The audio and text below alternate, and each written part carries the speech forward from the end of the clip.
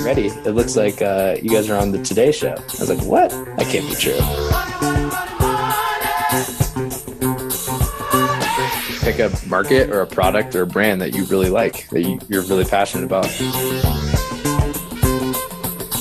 I think that it's succeeded is because we've been so over the top and ridiculous.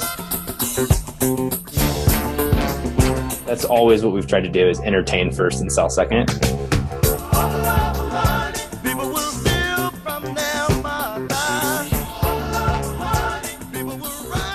All right, if you don't mind, why don't you just introduce yourself, tell us about your company and where you're located today. I'm Chris White. I'm the CEO and co-founder of Shinesty. We are an online retailer for all things crazy, wild, fun, obnoxious out there, depending on your perspective. We sell apparel and accessories for any sort of theme party, event, music festival, really any time that you're socializing and having basically good times with good people in your life. So we call that event-driven commerce, and that's where we sit. Have you gone to music festivals? I have gone to music festivals. Yeah. Probably too many, actually. I should probably cut back a little bit. So you don't do drug tests at the company? Plead the fifth on that one. Well, we are in Colorado, so right. People can actively practice their state's rights if they choose to do so. Yeah. Well, nicely done. So yeah, you said you're in Colorado. Where in Colorado? We're in Boulder, Colorado. Did you ever think about being a lawyer before? Yeah. I went to law school right after I graduated from college, and I had a little bit of a different college experience. I worked my way through school. So I was actually probably making more money in school than I still am today. Hopefully that changes at some point in my life. But so I feel like I had a pretty decent work experience as an undergraduate student. I was working full time all 4 years of school. I went to grad school. I basically knew that if I didn't go to grad school right after I graduated from college, I may never go back. And I've always liked learning and interested in law. And I was more interested in business, but I was interested in really just learning a little bit about everything. As a generalist, I went to a liberal arts school. So I thought going to law school and going to business school and being able to flex more analytical muscles might be nice. I would find interesting. And I did find it really interesting for the first few years, at least until we started Shinesty. And then it kind of tapered off there a little bit, I would say. At what point did you realize you didn't want to be a law school guy? It wasn't that I didn't want to be a law school guy. There's plenty of people who go to law school and don't practice law. But I realized that I didn't want to be a lawyer. It's actually funny. When you go to law school and you're interested in business, you kind of get funneled into this transactional law path, which is contracts, and it's doing deals and M&A type stuff, which sounds really cool on the business side. That is really cool. On the legal side, at least for me and my personality, it just was not a good fit because it's a little more heads down. It's a little more introspective in terms of the actual day-to-day work, a lot of reading and not as much talking to people, not as much of the deal side on the business side of things. I think if I would have taken a different path in law school, maybe towards more of the trial law stuff. So the litigation, which I didn't take a class in that until my very last semester, and I actually loved it. I might have had a different path, who knows? But being that I was funneled kind of into this business transactional law kind of path, it became something that I never really got passionate about the same way I got passionate about some other stuff. Can you briefly touch about your company, but can you tell us about what you sell so people get a better idea? Yeah. So we sell anything. It's product for events, right? So we can consider that to be event enhancing products. So that could be anything from a really loud, obnoxious American flag suit for 4th of July to a denim Speedo for the lake to really huge 80s style oversized sunglasses to Christmas sweaters to women's one-piece bathing suits with bald eagles on the screen printed on the chest. Really anything that's loud, it's meant to get attention. It's meant to enhance your social life. So stuff you wouldn't think a lawyer would wear, it's basically, right? Yeah. It's a bit of a stretch probably for a lawyer to wear any of this stuff. And how big is the company today and what are you doing in sales? We have about 35 employees and we're a private company. So we don't say what our sales are. You can find them out if you want to look online. At least you could find it out last year. MTV published last year's. But, we're growing really fast. We're growing at over 100% year over year. Fast growth company. I think we've been around for almost 3 years now and we have about 35 employees. Growing really fast. Speaking of MTV, what's the connection there? So we filmed a reality television show. Actually, let me rephrase that. We filmed a docu-comedy series. Yeah. That's what I say when I'm trying to impress people. We filmed a docu. I'm impressed now. So. Yeah. Right. So we filmed a docu-comedy series for MTV. We had a producer reach out to us. Was like, wow, you have a really interesting company. It's very weird, which is true. It is a very weird company. He's like, I had to interact with a couple of your employees. They're very weird. I'm talking to you now. You sound very weird. This sounds like it might make excellent television. And I was like, well, that sounds weird. I don't know, but I guess I'm in. And we filmed like a pilot episode last year, and then they sold it to MTV. MTV bought it. So I have 6 episodes that are airing currently on MTV and MTV2 at 8 p.m. Eastern time, 7 p.m. Central. On Thursdays? Thursday nights. Yep. Yeah, no, I was looking at it right here. So make sure you tune in. Yeah. Well, yeah. Why don't you tell us about from law school, how you ended up Shinesty? Yeah, sure. It actually goes back to the area of interest and where it comes from. It goes back to my undergrad days. When I was in school, I had an interesting home life. I basically had to become financially independent of my parents at a pretty young age after I graduated from high school. The only way you can really make enough money to pay for school these days is by selling things. If you're a relatively uneducated 18-year-old, I started selling things. I sold everything. I sold vacation packages. I sold kitchen knives. I traveled around the country and sell kitchen knives at state fairs.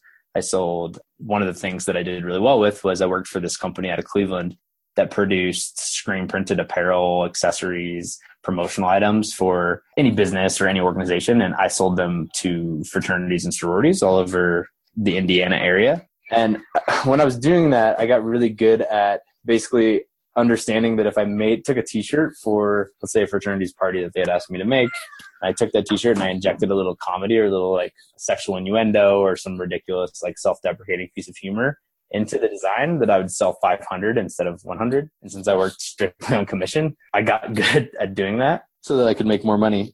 I had always had kind of like that interest in event-driven apparel. DePauw also is an interesting school. There's not really a lot to do there because it's in the middle of cornfield. And it's in Indiana, like you were saying? It's in Indiana, yeah. There's not a ton to do. It's not exactly New York City. There's a lot of parties. People party a lot. It's funny, when I was in school, actually, DePauw would end up like on the top 10 list party schools all the time, which is like kind of crazy. It's 3,000 students. It's not a big school, but it was everyone partied together. Everyone had a great social scene and tons and tons, like any college, tons and tons of theme parties. And by the time I graduated, I had a massive collection full of ridiculous Ronald McDonald costumes and all sorts of shit that I'd collected over the years. And I went to grad school. I was like, all right, my life's going to get serious now. I kind of gave it all away. It was like, I'm done with this life now. Thinking in my brain at the time, I think probably people don't party anymore once you get out of college. Right, yeah.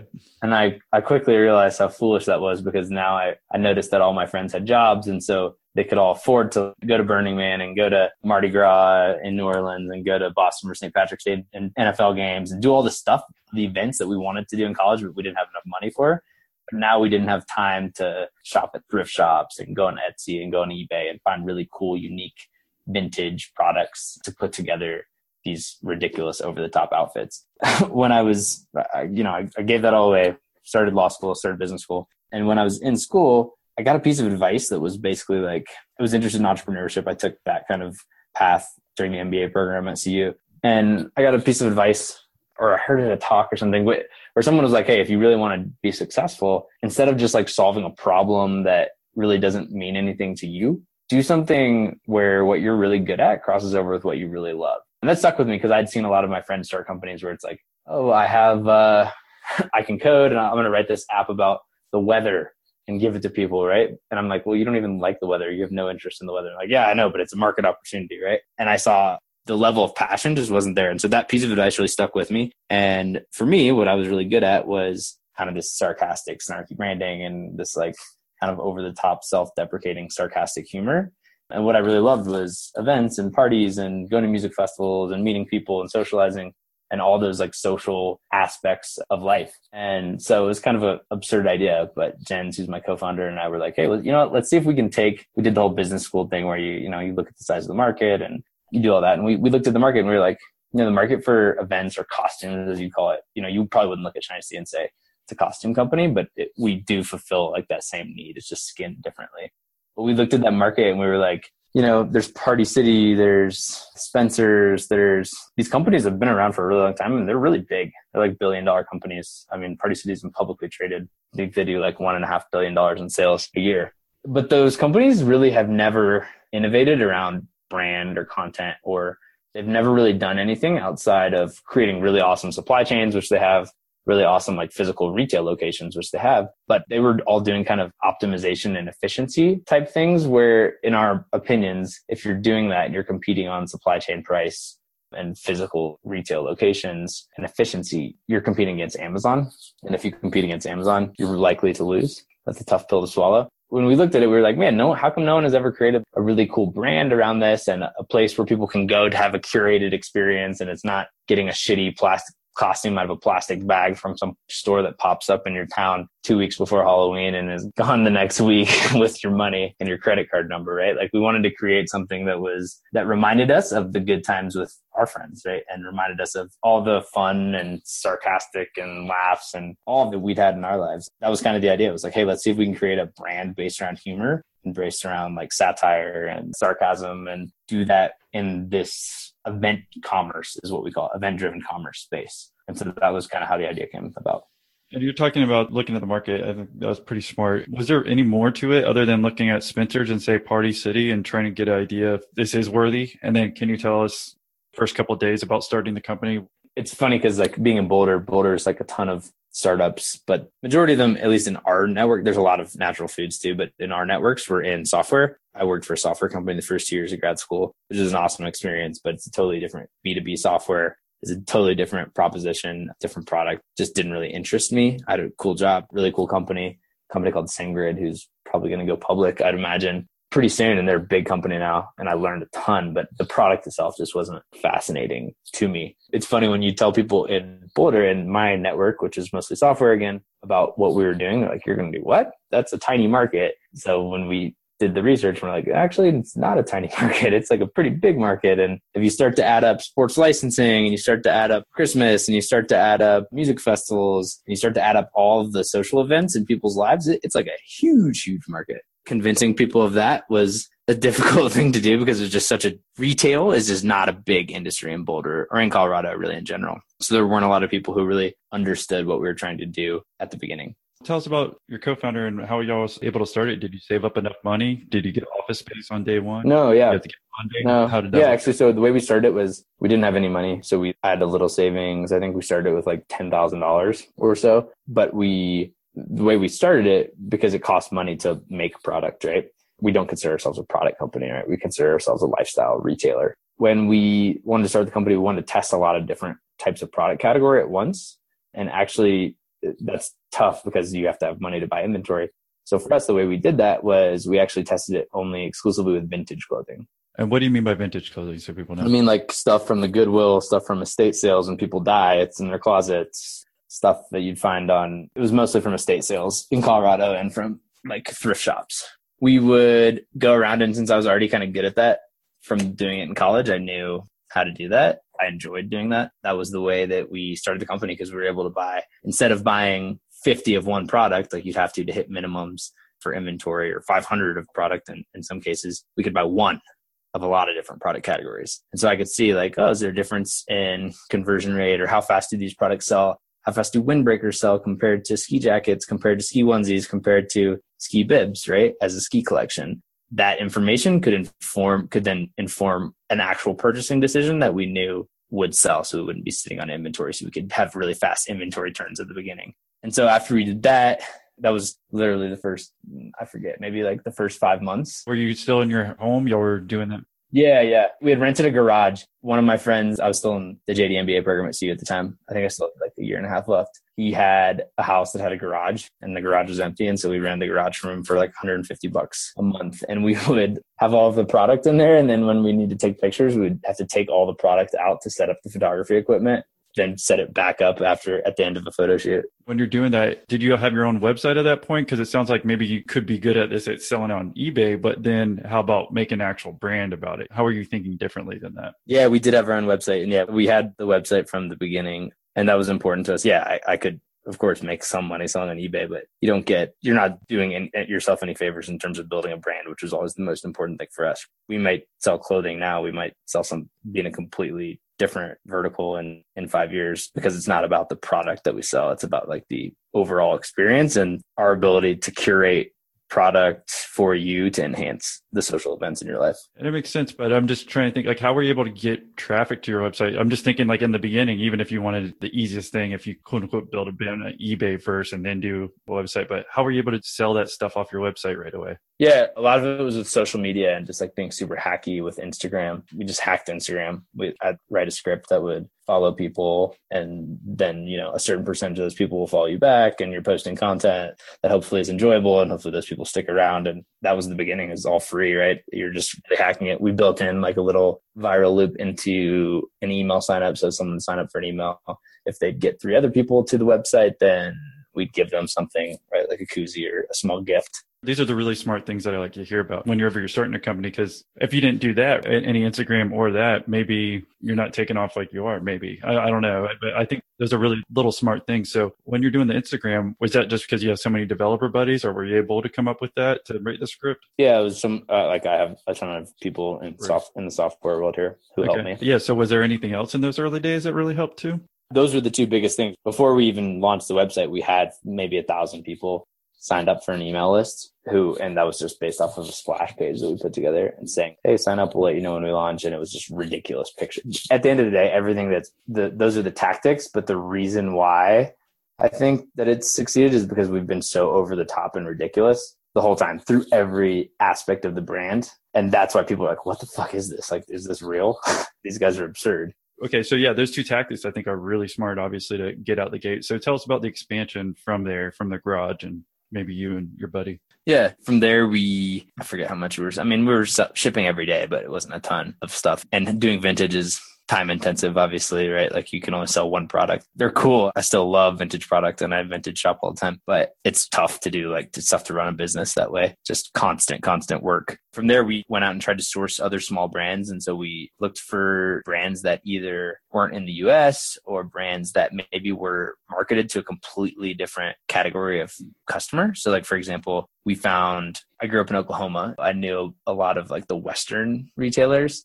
I'd been into Western shops all the time and I knew the Western brands, which is kind of weird. But there's a couple who are local to Denver, and those brands sell to like an older cowboy type gentleman, but they make product that actually is very applicable to someone who's between the ages of 18 and 30 and goes to music festivals, right? Like Loud Wild shirts and American flag printed product. And so we'd take those products from them, we'd buy it from them wholesale, and we would rebrand them, take different pictures, write copy about them in a way that appealed to our audience, and resell them. The exact same product, and you didn't even ask them to alter it at all or anything?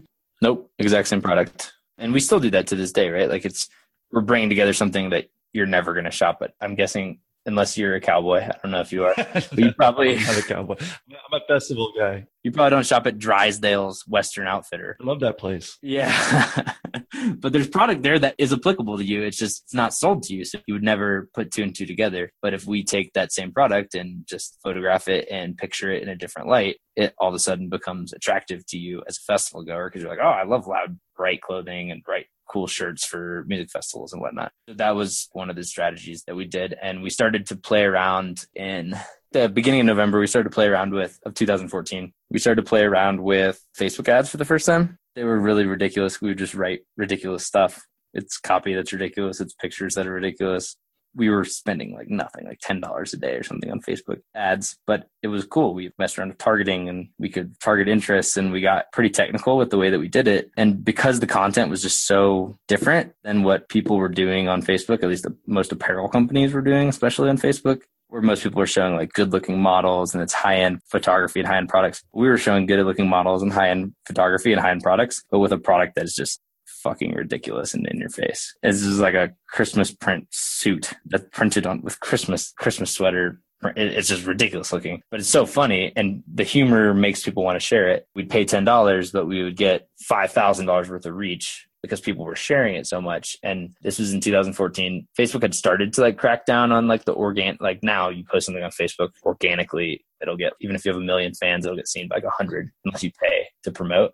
This was a little earlier, it was in 2014, and they it was still, they had started to do that, but it was easier for something to go viral on Facebook. And that's actually how I found out about y'all when I used to get on Facebook. It was like, oh yeah. Yeah. Because people would tag, hey, yeah, awesome. This looks like your material or yeah. in your closet. Okay. So when did you move out of the garage? And it sounds like you told us about when you were able to get your first stuff from the Western place or whatever. Just tell us about moving out of the garage and how you're able to do that and maybe hiring the next employee. Let's see. When was that? It was probably like September of 2014, which is really kind of when we consider, okay, we're going to go for this. This isn't like a 5-hour week type thing. Where the months before that, we were really like testing it with vintage and it wasn't full time by any means. In fact, Jen's actually and I didn't stop it was still a side hustle for us until May of 2015 when I graduated from school and he quit his real job. But we're making enough money selling vintage clothing that we could afford to get a small warehouse. And so we found this like small warehouse in the outskirts of the town, had no power. No power. It barely had power. Like we'd blow circuits all the time. It was dry storage for another company. And this woman had like 1,000 square feet or 800 square feet left over. Was it your grandma? It was not related to me, but she basically became my grandma, Yvonne. She was amazing. It had no power. It had no running water. So we had porta potties. Eventually, at first, we didn't even have porta potties. And it had like no heat or AC, which in some places in Boulder, it's not a problem really in the summer, but in the winter, it can be a pretty big issue, as you can imagine, because it snows quite a bit. That was like our first place we could afford it. So we moved into that, took 800 square feet. And eventually we ended up taking that whole warehouse over, which was like 6,000 square feet. At first, we only had this one small slice of it. We hired Michelle. She was our first employee. We called her like director of operations, but she basically did like a little bit of everything from shipping boxes to helping with inventory to operations, everything you can imagine. Yeah. We hired her in September. And that's really kind of when we considered, okay, this is when we're like starting the business. Like we're going for it now. Would y'all go there every day and just work and bring your computers, or how was the work life with the three of y'all? We pretty much actually only stayed there to ship boxes. It was not a pleasant place. Yeah, not a place you want to show your mom. No, it's not a pleasant place to be. So it had like really bad lighting and, no heat, no AC. So it's not a place you hang out and work. So we would work out of like Jen's front porch at his house, which is like in downtown Boulder at the time. When we needed to ship boxes, we'd of course go over there and ship, but we would work still out of Jen's house. How were you able to grow from there when it was just the three of you? We started experimenting with Facebook ads, and like what you described happened a lot, where someone tagged someone else and someone else tagged someone because they thought it was really funny. That's always what we've tried to do, is entertain first and sell second. In our opinion, maybe this is the long-term strategy and maybe this works, maybe it doesn't. I could be wrong here, but that's what we're putting our money on, is that if we can entertain people, make people laugh, even if they don't want to buy something now, they'll eventually have a need in their life to get something, whether that be for a gift or a bachelor party or a holiday or whatever it is. Eventually they'll need something for an event. And hopefully when they do, we've entertained them enough to where we're top of mind. We started experimenting with Facebook ads because it was kind of like the first time we had really done that. It really got a ton of just viral growth organically. I think some media started picking up on it and finding about it. And so we had some small blogs write about us, really without our knowledge. And then we had a couple more blogs and then a bigger comedy blog. And then the orders were like really picking up around Cyber Monday. And then on Cyber Monday, I was like on my way home I went to Thanksgiving at my girlfriend's house, and I was flying home. I got a text message from my mom. She was like, "Hey, Chris, you might want to get ready. It looks like you guys are on the Today Show." I was like, "What? That can't be true." My mom's a very nice woman, but sometimes she's mistaken, I think. She wasn't mistaken, though, actually, this time. She was right. When I got off the plane, like I had tons of missed calls and voicemails from reporters and people who were like, "Hey, we saw Shinesty on the Today Show. We'd love to do an interview, blah, blah, blah." And so Al Roker had like shown the website on the Today Show for a couple of minutes online. Once he did that, things really just went crazy from there. We sold out of everything in like 2 hours, and we oversold everything because we were still doing inventory in an Excel sheet. So that crashed, obviously, because we couldn't keep up with it. Yeah, tell us more about that. And what was Al Roker's, because he lost all that weight? Is he just looking for new suits, or what? Maybe that's a good theory. I've never thought of it that way, but that's definitely a possibility. Maybe I'm going to go with that. I'm going to tell that story. We don't know. Still to this day, we actually don't know. He's worn suits like 3 times now on air, and the Today Show has done a lot. Like they've worn the Patriots ones that we had after the Patriots won the Super Bowl, and they've done Halloween ones, and Al Roker's worn a couple of Christmas ones. But we still don't know. We've never talked to Al, and I don't know why.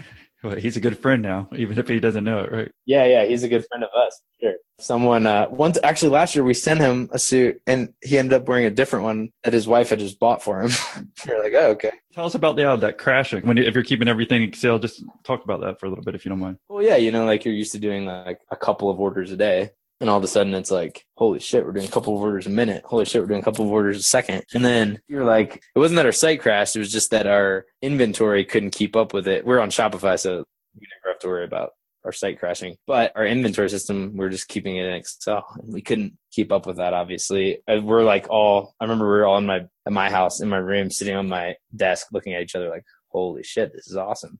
It keeps coming and keeps coming. We're like, holy shit, we might want to check on our inventory. And then we're like, holy shit, we oversold by like 3 or 4x of what we had. And we had like maybe 1,000 or 1,500 units total of inventory when we sold all of it immediately. Maybe we had 2,500, something like that. We sold all of it like immediately. And then we had to call back hundreds and hundreds of people, probably thousands of people all in, and tell them, hey, that really cool product, Christmas sweater or Christmas suit or Christmas underwear that we had at the time, that thing you thought you were getting? Yeah, you're actually not getting it. And most people were cool, but you have your people who are like, this is the end of the world. Just fucking Christmas sweater.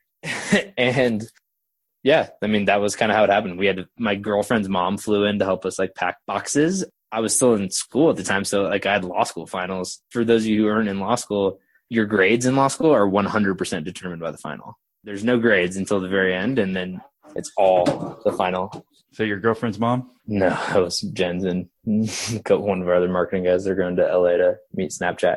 But you're talking about law school finals. Yeah, that 100% of so I imagine obviously your mind's 100% focused on that, right? Yeah, it's a lot of pressure, right? It's like 100% of your grade. I tried and I called and I was like, hey guys, can I get an extension? They're like, no. Unless you have a medical exemption. I was like, I'm maybe about to go mentally insane. Does that count? Yeah. I did end up like getting the flu really bad and having like 104-degree temperature and having to go to the hospital. So I was like staying up 24 hours a day for like a week there. That was wild. It was fun. And it like taught us a lot about, wow, like maybe what we're doing by combining humor with products that are, to be honest, they're like seasonal products and they're novelty products. But combining humor with that, like it really does make people's lives better and make people have more fun at these events if they can be silly and be ridiculous and be outrageous. It was like, oh, we're onto something here. Like that was a good problem to have. And I went home for Christmas. My brother had just graduated from college and I was like, hey, Nick, we need someone just to pack boxes for us if you want to do that job. And so it's funny. He like studied computer science in college and he's now our developer, but he at the time like didn't have a job. So he just graduated and he was like, I haven't started looking yet. And I'm like, well, you want to move to Colorado? It's cooler than Tulsa. And he's like, yeah, why not? So he moved out. From there, we hired this guy named Smooches. So if you look at our website, you can see him. He's all over. He's the redheaded guy and he does a lot of our content. He had just graduated from school as well. And he kind of swindled us into giving him an internship. I met him at a bar and he was like, I know Shinesty, I followed it, blah, blah, blah. He's a really funny kid. And so he was like, I have this other internship lined up in San Francisco. Turned out he didn't have that at all. But we gave him an internship and then we gave him a full-time job, probably a month because he was doing so well. That's the beginning story. That's the origin. From there, I said, I guess it was for you all, you moved into an office and it's just been deja vu since. Has there hasn't been anything negative that's happened? Any down experiences? No, totally. Like it's not all roses. Tell us about your biggest challenge in growing, because mainly we're talking to entrepreneurs and hopefully they're pulling some ideas from what you've done, but totally. Any challenges that you've had in growing the company? Yeah, actually the first year, like we were pretty fortunate. We had all up growth and really our biggest problem, really the first 2 years was just like running out of inventory and not being able to like have enough cash to buy enough inventory because we'd have these really viral product spikes, which we still do have issues with that, but we're better at predicting. That's a problem, but it's a pretty good problem to have. Okay, we sold too much. There are definitely down things. And we've had months where, for example, last October, before the election, we were like, holy shit, what happened? We'd never had a down month. We've only had 100% growth months. And all of a sudden, like that month, we did not have a good month. And we were like, man, like what? This is crazy. If this continues, like we're screwed. We bought a bunch of inventory for the holidays and it didn't, obviously, but that stuff is scary. For sure. It's definitely one of the worst feelings. Could you figure out why? Yeah. We think it had a lot to do, like we've talked to a lot of other companies that sell products. And I think it had a lot to do just with the digital ad space was really crowded because of the election, with all the media companies were buying up pretty much all of that space and prices were really expensive. And we couldn't get a lot of distribution through any paid channels. We only had our organic channels to rely on, acquiring new customers at a rate that allows you to sustain 100% year-over-year growth is really tough without putting some money into advertisements. It was just it's literally the next day after the election ended, it was completely different environment online, at least. So that makes sense. So basically you're just saying any of the ads that you normally had bought, you just couldn't afford just because the election, exactly. all the people on there. All right. Just want to make sure we're clear on that. And so what's the best advice you have for any of the entrepreneurs who are listening? If we're talking about for like entrepreneurs who are just starting, my best piece of advice is pick a market or a product or a brand that you really like, that you're really passionate about.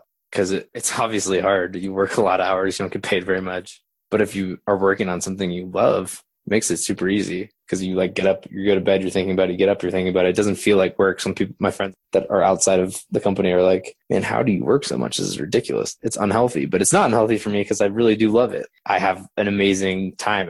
There's grunt work and there's times when you're like, but for the most part, on the whole, I love every day and I just have a blast because I'm working in an industry that I like. I'm working on a brand that I love and I'm working with people that feel the same way. That's would be my number one piece of advice if I'm qualified to give advice. I'm not sure I am, but I worked at this other company that I worked at, SendGrid, was an awesome company. Incredible learning experience for me. I learned a ton about technology. I got to watch it grow from, I think it was around 50 when I started and 200 when I left. That is an awesome thing in and of itself. And I had an awesome job, awesome boss, awesome coworkers, awesome culture. But at the end of the day, the product, it was email infrastructure. And the product, for some people, they loved it. But for me, just my personality and the things that I like in my personal life, it wasn't what got me super excited. And so I don't think I could work on a product or on a brand or in a market that I wasn't excited about and work, now that I've experienced it, to the same level of passion and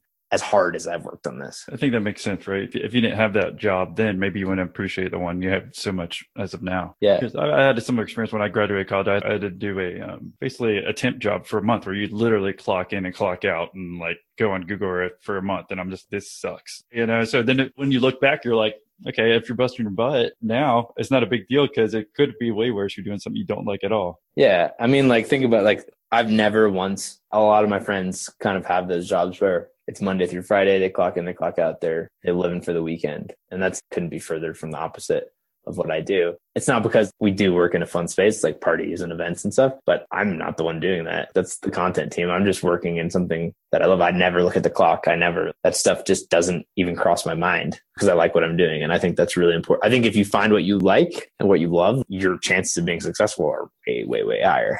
No, I appreciate you sharing that because that's the reason we're doing this podcast. So those entrepreneurs who are listening, it might be lonely, because you don't have, most of us, if we're entrepreneurs, we have those exact type of friends who are 9 to 5 who bitch about what they do, right? And then you're just you can't relate if you're building your own company and working more than 9 to 5. Yeah. What's your day to day like now? It really has shifted a lot. I'd say it changes every 6 months, to be honest. At the very beginning, I was doing a lot of creative and content design and stuff like that. Then I hired Allie, who's our creative director, who's much better than me at design and much better than me at UX and some of the things that I was doing on that. So I handed that off to her. And Smooches got better than me at writing copy and better than me. And that's actually one of the most fulfilling parts about my job is seeing those people really excel to levels that I could not myself and really watching them grow up and become incredible individual talents. And then from there, I did lots of our operations and was kind of helping Michelle run all of that and the finance side of things. And then Adam, I hired Adam as our VP of Ops and Finance, and he took over a lot of that for me. 6 months ago, I was doing a lot of fundraising, so we raised some money, and that took up a lot of my time. Now, just recently, I was doing a lot of product, a lot of inventory, a lot of merchandising, but I've now hired a VP of merchandising with way more experience and who can take that to the next level. So I kind of like that aspect of it. Being a generalist, you get to touch a lot of things. And then what I really do, what I consider my real job is keeping people happy and recruiting more awesome people to join us as we're hiring people. Those are my two jobs, maintaining the culture and selling the vision to people, whether that be new hires or investors or partners. That's kind of my main responsibility. Has that been a challenge? Because I find a lot of entrepreneurs as well, whenever, you're going from being the creative guy, some people don't want to eventually be the guy who's managing happiness or trying to make everything work together. Has that been a challenge for you ever? Yeah. I mean, it definitely has at times. you just get over it. I was trying to think, was there a specific example I could point to teach a lesson, but there's not really. You just do what you have to do, because at the end of the day, like, what you really care about is seeing the business succeed. And so you do what's best for the business. And right now, that's the best role for me in the business and the way that I can make it most successful. Thank you for sharing your advice. Do you have anything else that you want to share with anyone before we leave? MTV2, 7 p.m. Thursdays, 7 p.m. Central, 8 p.m. Eastern. The show, you can watch it. That would be helpful for our ratings. Otherwise, no, nothing else. If anyone has any questions who's listening, they can email me. If you're a salesman and you email me, then I'm going to put you through absolute hell. I'm building this application as a side project called B2C. And what that is it's a reverse drip campaign. And it's a reverse drip campaign so that when abusive salespeople who email me 6 times in a row without me responding, I'm going to forward it. It works. It's a piece of software where any Gmail user can forward that to the software, and the software will then send them an automated message back saying, hey, I noticed that you've been emailing me without knowing anything about my business, trying to sell me something. Would you like to shop on Shinesty.com? Maybe I'll send you a calendar invite. And it's a computer that does that. So you can check that out, b2b2c.io. Sign up for the wait list. It should be coming out soon. It's free for all B2C companies. B2C.io? B2B2C.io. All right. Yeah, we'll put that in the show notes. And yeah, you said people could reach out. If it's not a salesperson, what's the best way? Yeah, you can email me at chris@shinesty.com. Cool. All right, Chris. Well, thank you for sharing your story. Yeah, man. Happy to. Peace. Bye.